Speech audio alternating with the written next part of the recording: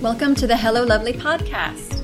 I'm your host, Christy Williams, and I teach women how to be themselves.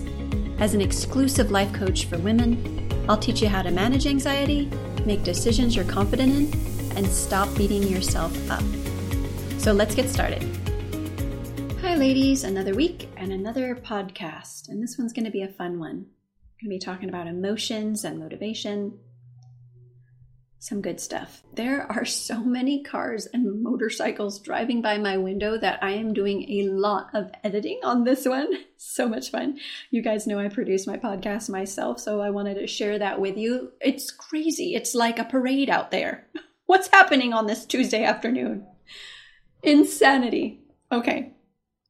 But it's totally worth it because this podcast is a concept that will help you so much. It's going to be one that you're going to listen to over and over to be able to check in with yourself to see what you're feeling. But this episode is so worth it, so I don't even care. I don't even care about the extra clips and edits that I have to make for this one. Okay, so let's get started. So topic today is, what is your motivator? And what that means is it's a concept about what emotions motivate you. Because we all have different ones. We all individually have different emotions that we feel motivate us and drive our actions, but all of us have a variety. But what I'm going to share is that sometimes our brain is using emotions that are actually not motivating, and they sneak in there. And they actually are keeping us from action. So they give us the opposite result of the one that we want. So what I'm going to talk about today is we're going to bust that wide open, and I'm going to tell you the difference between the emotions that motivate you to action and the ones your brain is using thinking it's motivating you. This is going to be fun. So somewhere along the line in our lives, our brain learns emotions and it grabs some as motivators, whether it's to protect us, to move us to action, whatever it is. Just our brain's history of what it makes an emotion mean. It's like every emotion is cataloged up in there. And if you ask people what different emotions mean, you may get different definitions. But what's interesting is the way your brain captures them and how it uses them. So none of this is a problem, but what I'm going to share with you today is the ones that our brains think are motivators are not always the ones that you would expect. So right off the top, what does motivated feel like? I'm going to give you a list of some emotions that people are familiar with as motivating. Powerful, certain, grounded, excited, driven, committed, content. And when you feel each of those, they feel energizing and clear. You know what you're doing. You can make a confident decision from that place. And when you feel committed or driven, do you have to force yourself to take action? No. When you feel powerful, do you blame yourself or want to hide? No, because those actions don't come with those emotions. And our emotions drive the actions we take. But this is good news because we're not at the mercy of them. So once you are clear on what each of the emotions are and what they feel like, you'll know when your actions line up with what you want to do. Like if you're going to get done what you need to get done, and you can also change the emotion you're feeling based on what you're thinking. So you're never at the mercy of your emotions. They're all tools in our tool belt. Just like a battery, part positive, part negative. None of them have to be a problem or eliminated, but you get to be very familiar with what they each do. But the motivators I mentioned earlier are the ones that we know intellectually. Someone asks you, "Ooh, are you motivated?" You know that that is like more of a positive emotion driving you to an action you're going to take.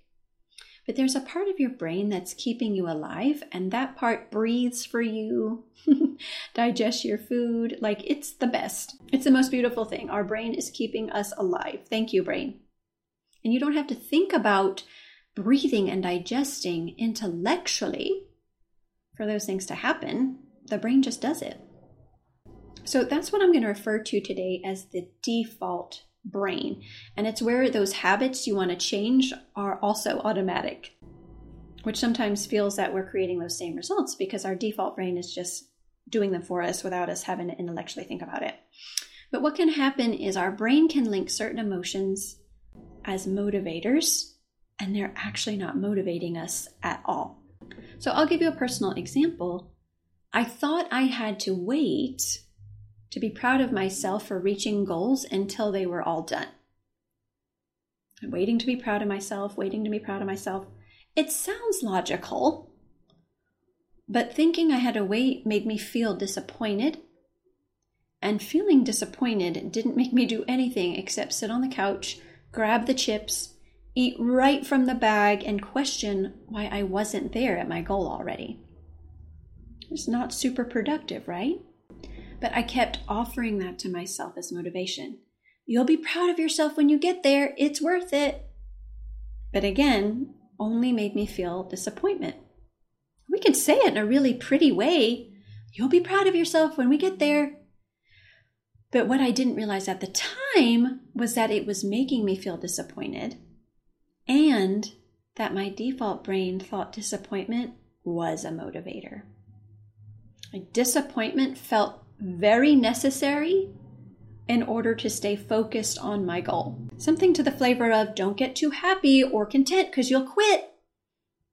But that was an automatic thought my brain was launching at me.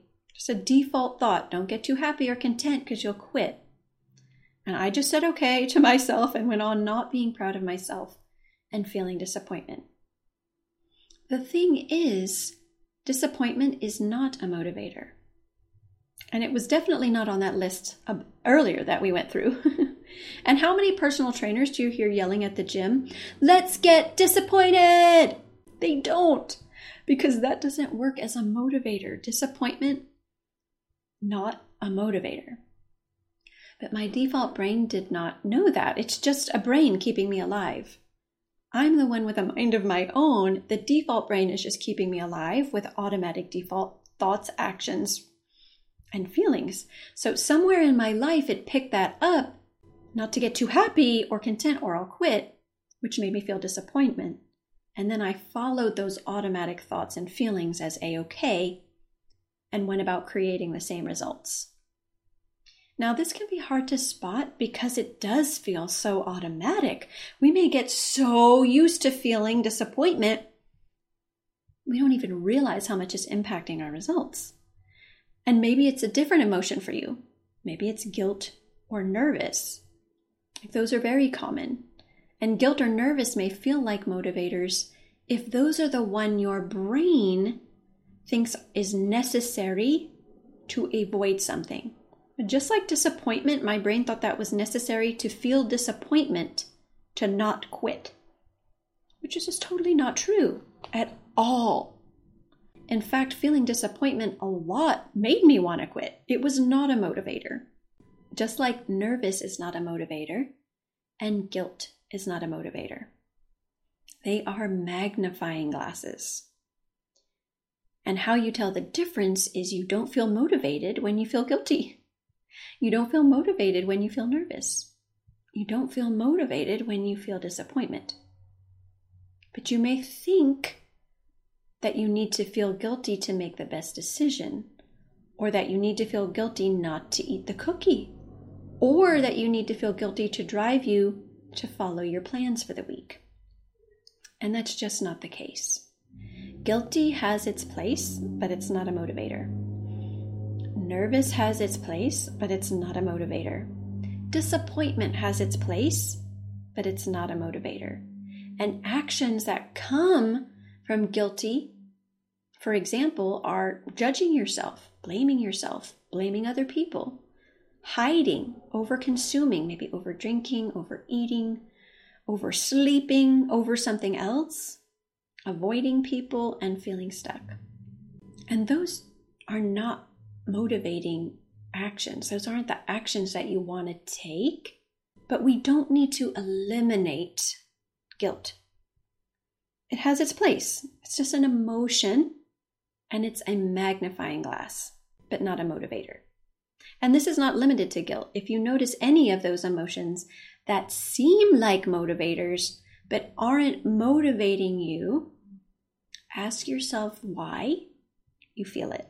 And then take a look-see using it as a magnifying glass to what you're thinking. And if there's anything to address there, then you can let the guilt, disappointment, and nervous go for the next time. Just like any tool in our tool belt, if we don't use it for the job it's intended for, it might not feel like it's working. But there's not a problem with the hammer. There's not a problem with the nails. There's not a problem with the magnifying glass.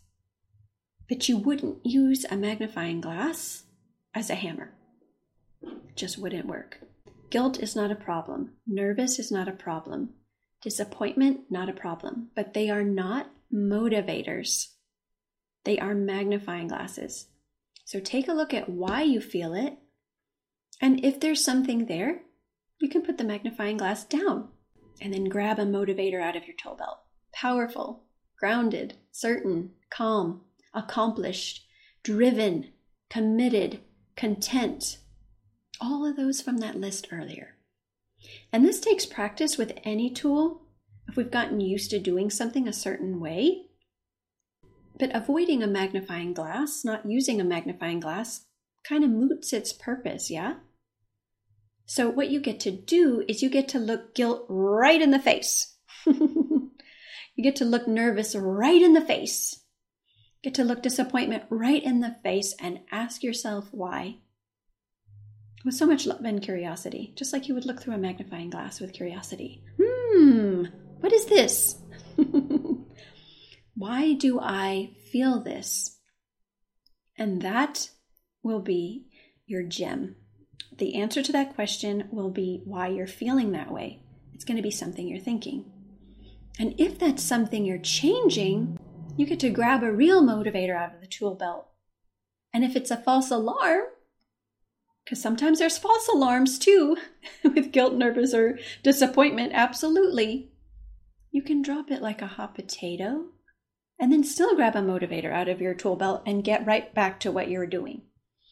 False alarms happen all the time with our brain, all the time. And it's okay. We don't even have to fix that.